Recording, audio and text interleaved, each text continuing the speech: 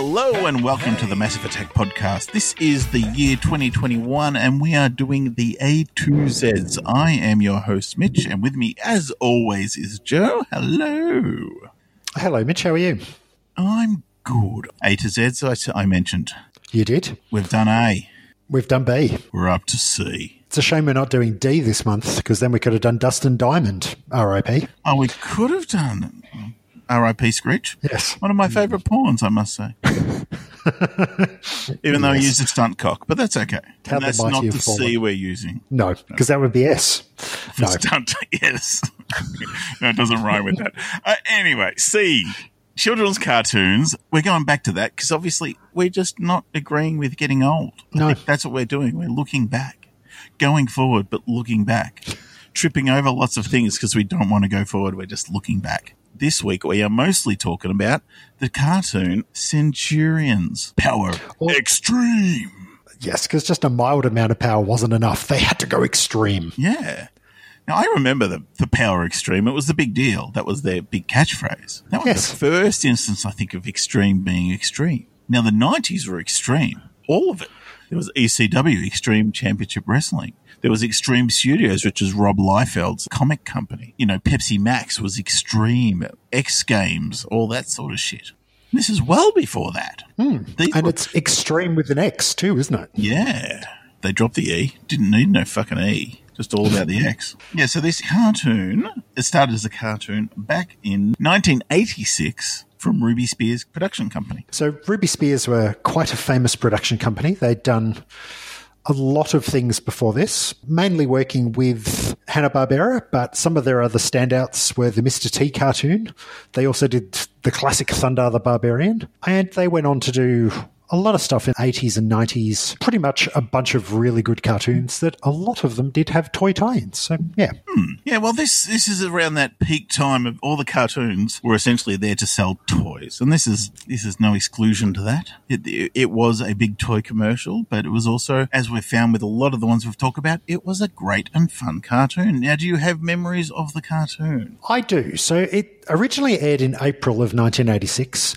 As we've talked about a lot of times with the cartoons that we've discussed in these minis and a couple of our other episodes, it seemed like we got things later in Australia, because I can definitely remember watching these in 87 when I was living in Melbourne, and I think it was Channel 10 had it on a Sunday morning when they had that block of cartoons where you had Robotech and Pound Puppies and Muppet Babies and some old ones like Sinbad Jr. And Groovy Ghoulies, I think, was on there at one stage as well. Start on the Groovy Ghoulies. Well, that'd be our G episode when we do Groovy Ghoulies. Maybe not. No, probably not. But yeah, I can definitely remember watching it on a Sunday morning. At one stage when I was a super nerdy child, I decided I was going to get one of those Tamiya radio-controlled cars. And my dad and I forked out like $300 or something to buy a Hornet, which was one of the good buggy type ones. And we joined the local Melton radio-controlled car racing club. And I can remember one Sunday morning watching Centurions and then trucking on up to the car park of the local council chambers where they had a track set up where we did races of remote control cars. Mainly because I used to watch the Early Bird show on a Saturday morning, and they used to do those bits where they would race remote control cars.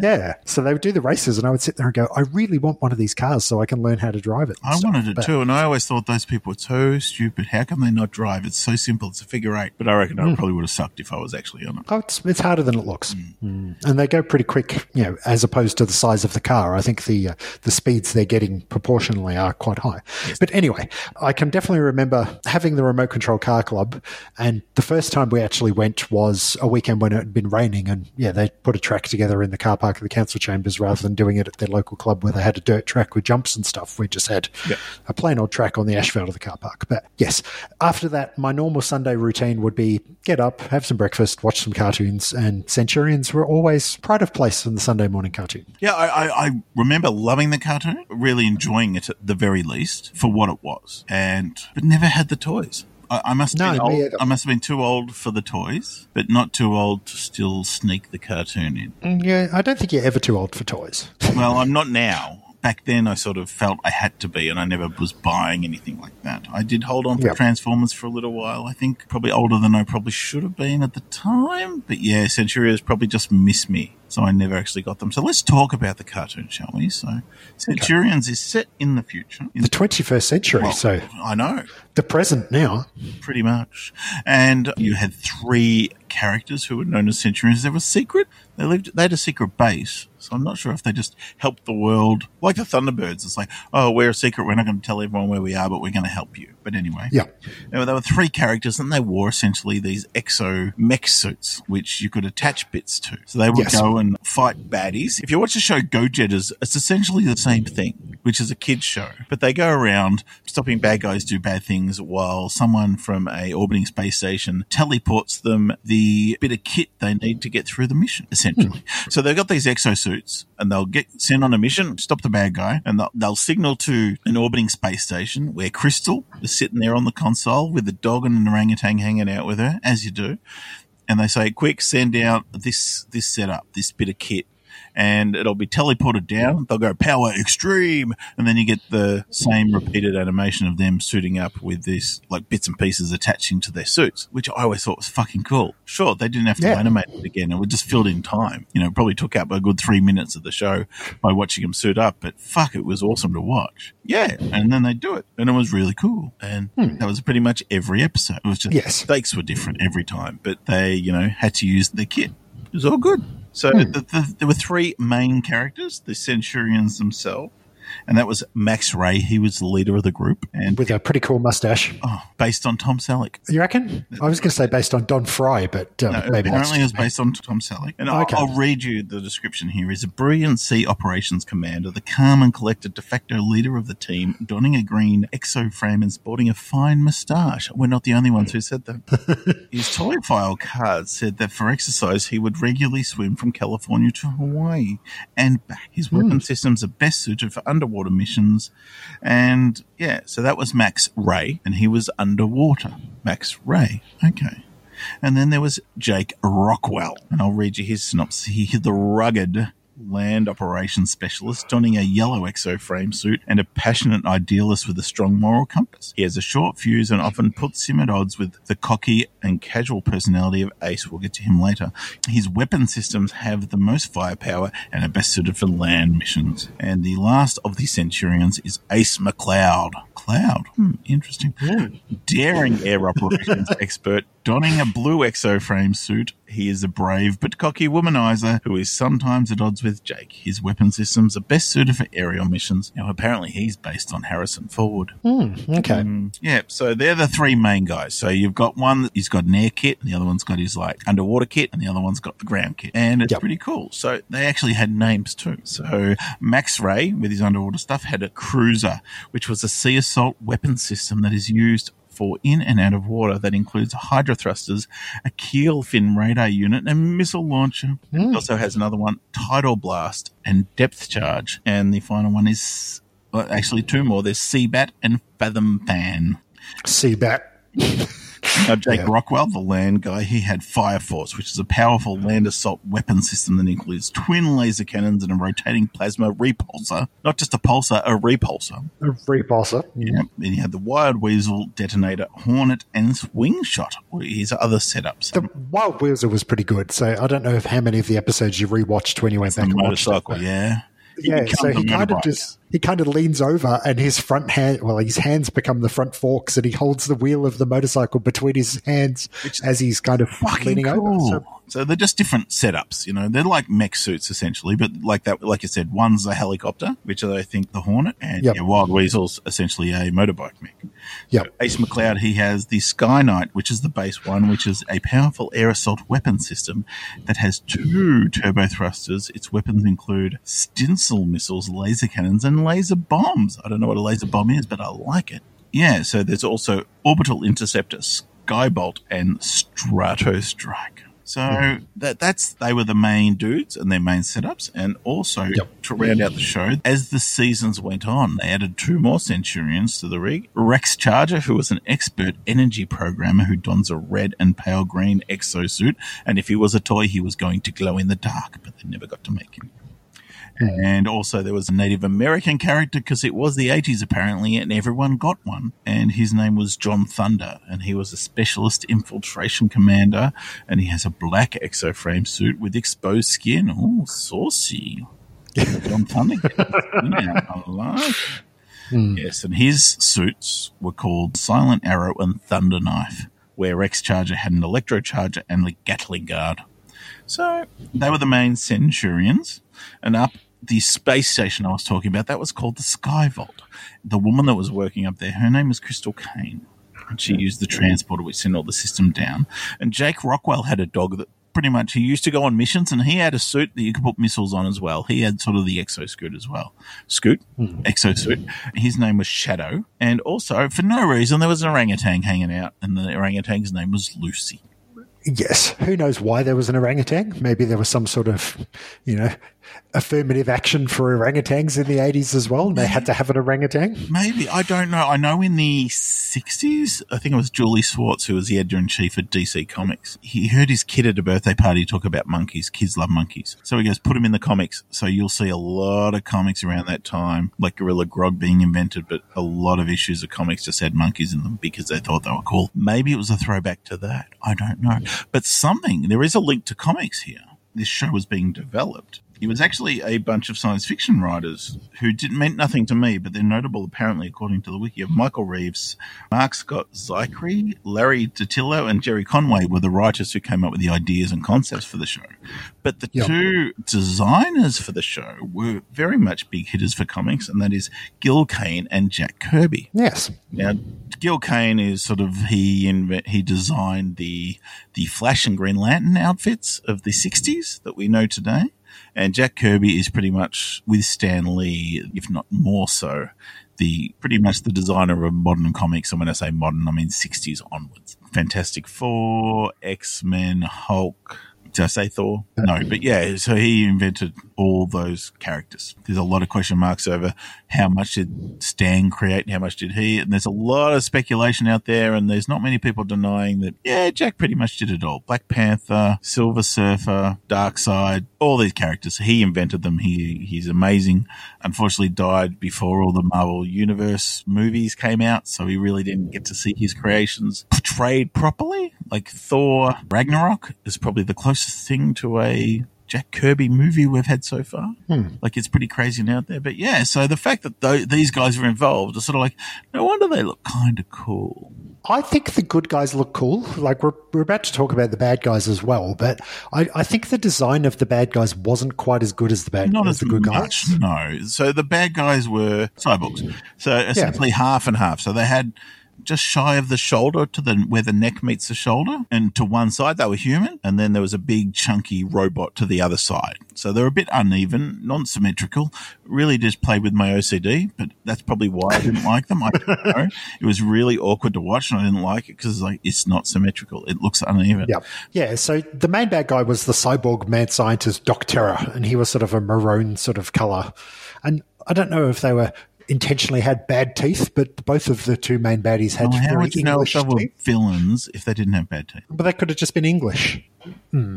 So yeah, Doc Terror, and his main companion was Hacker, who was like a bald-headed cyborg dude as well, and I think he was blue, wasn't he? Yep. Yeah, and there was also like drones and robots and stuff, and the Traumatizers, they called them, which were the main robots that were in a lot of episodes.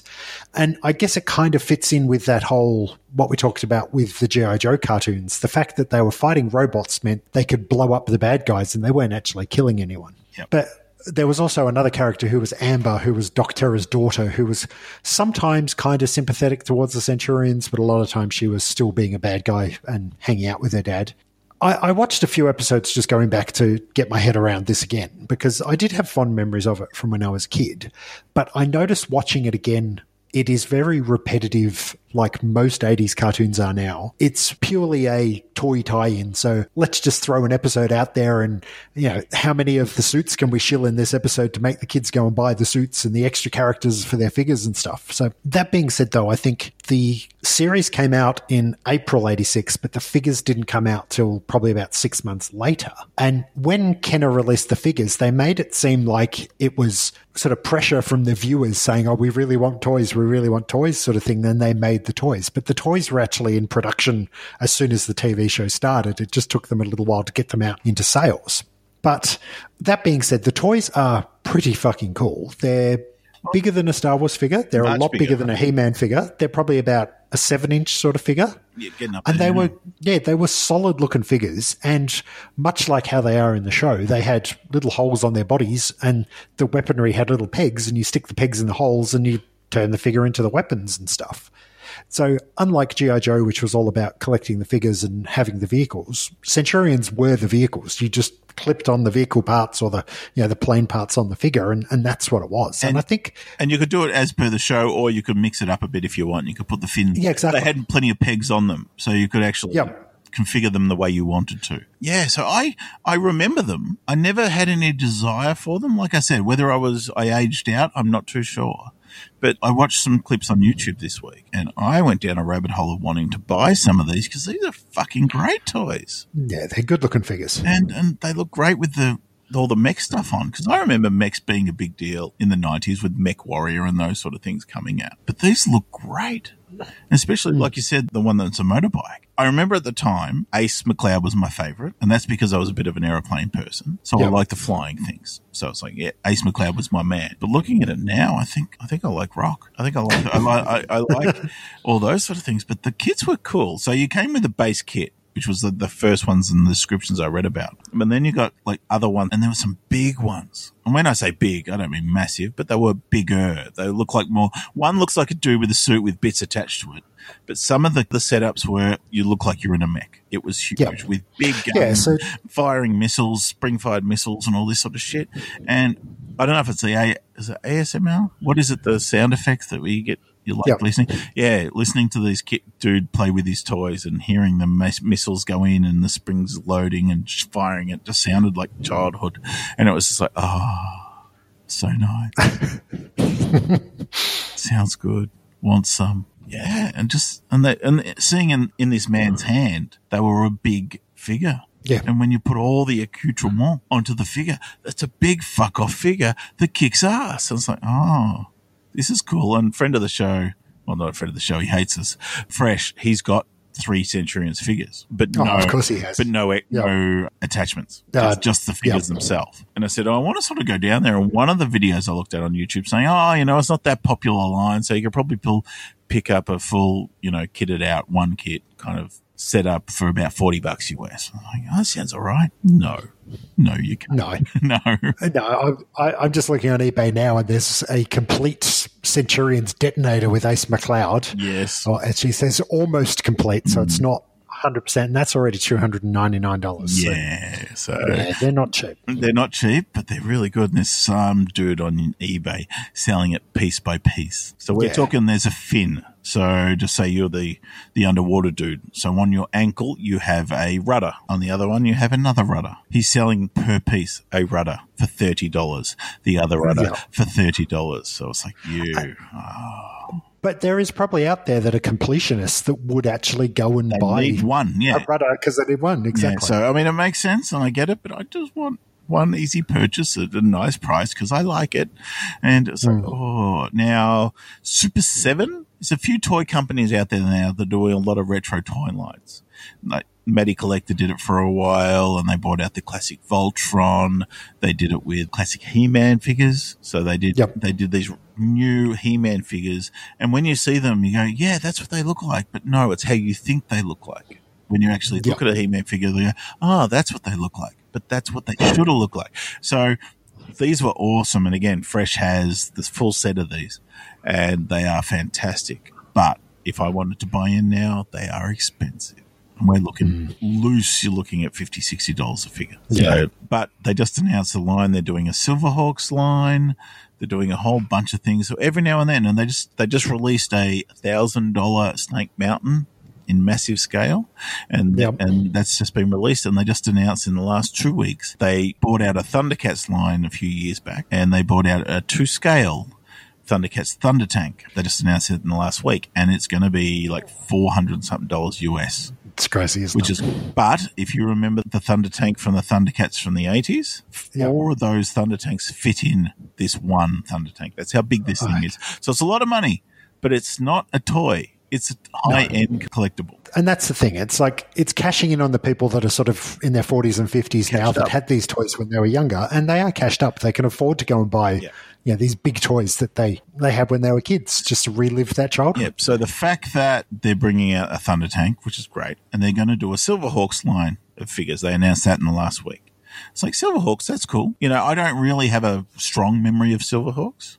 They were in a shared universe with the Thundercats and the Tiger Sharks, and they were sort of vacuum chromed or whatever they call the figures, and I sort of have seen the figures since, and it's like, yeah, they're cool. But I always thought Centurions were more well-known. So what I'm hoping, because I don't really want to go down a retro rabbit hole and paying a lot of money for these toys, because I'm just really excited this week because I watched some YouTube videos. Will I still be excited in 6 months' time? I don't know.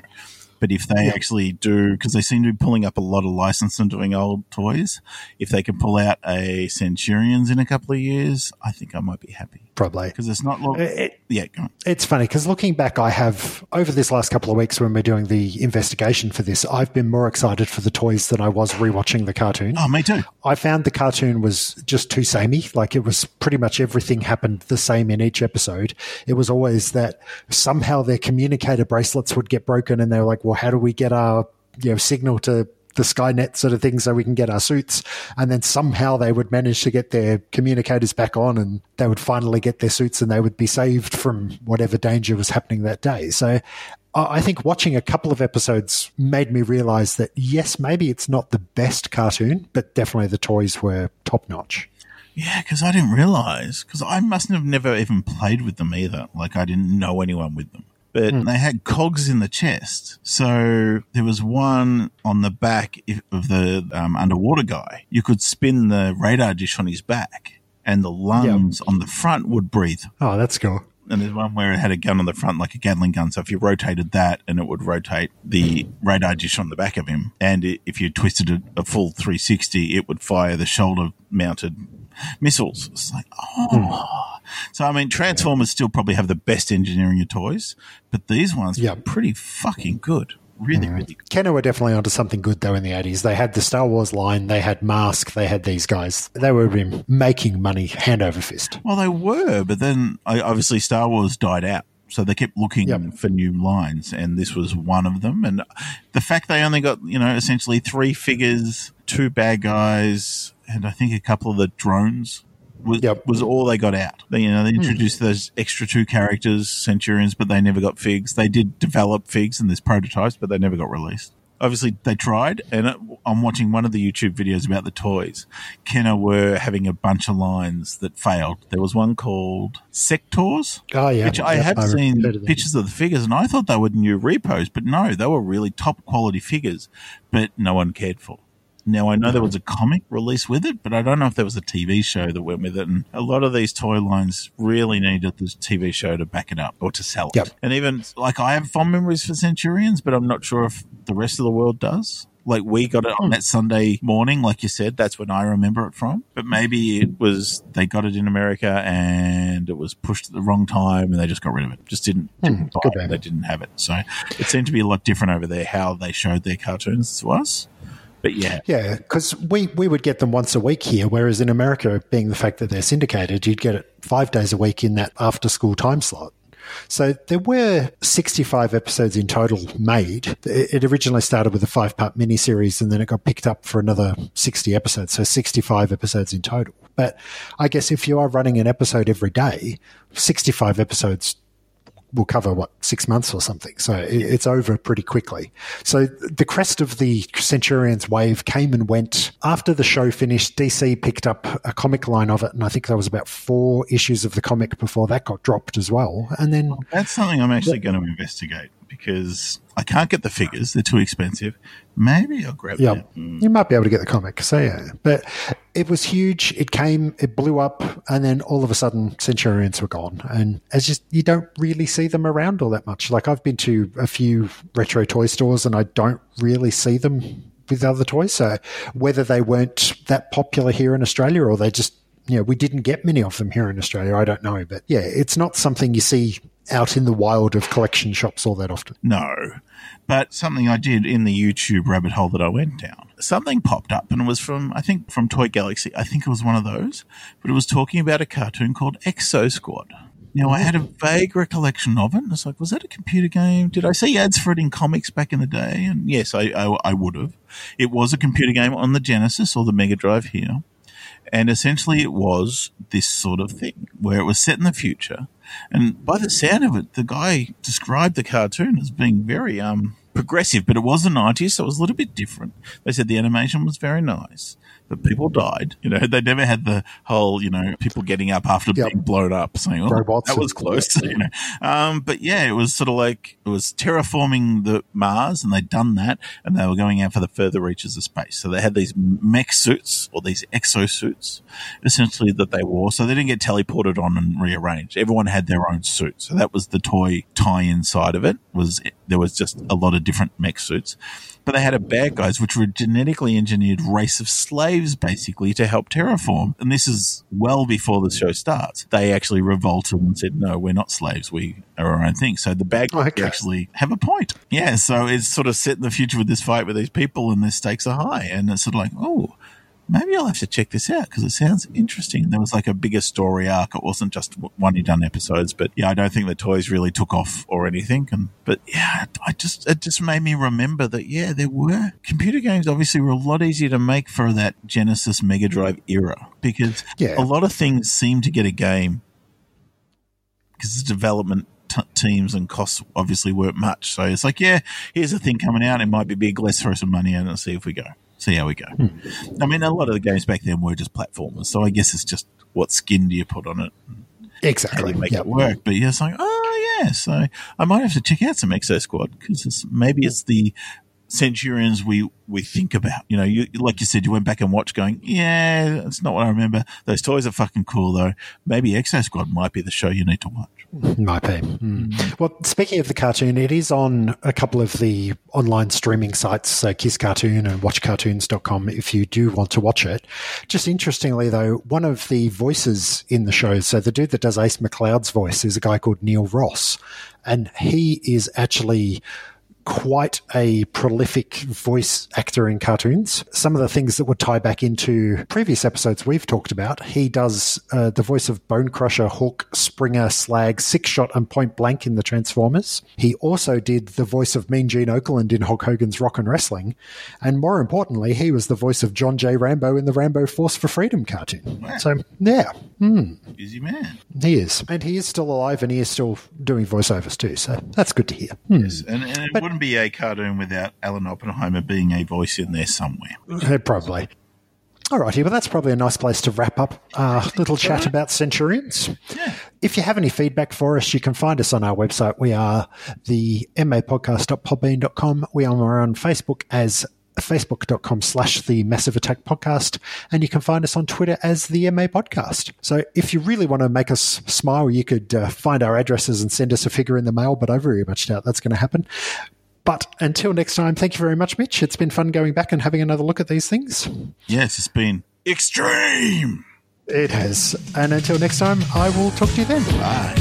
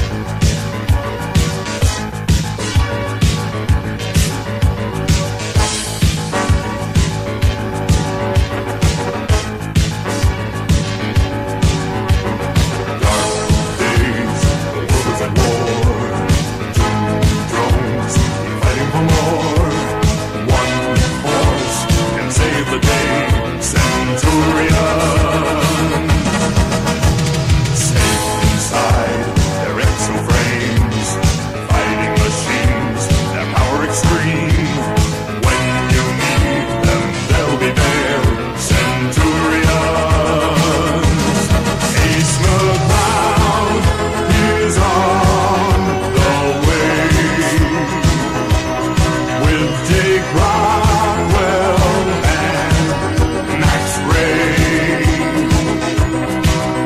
On air, land and sea, we're A-OK. Centurions to save the day.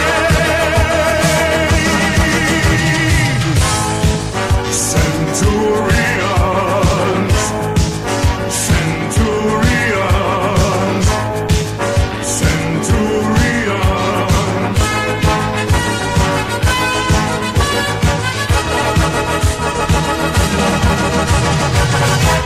Xtreme!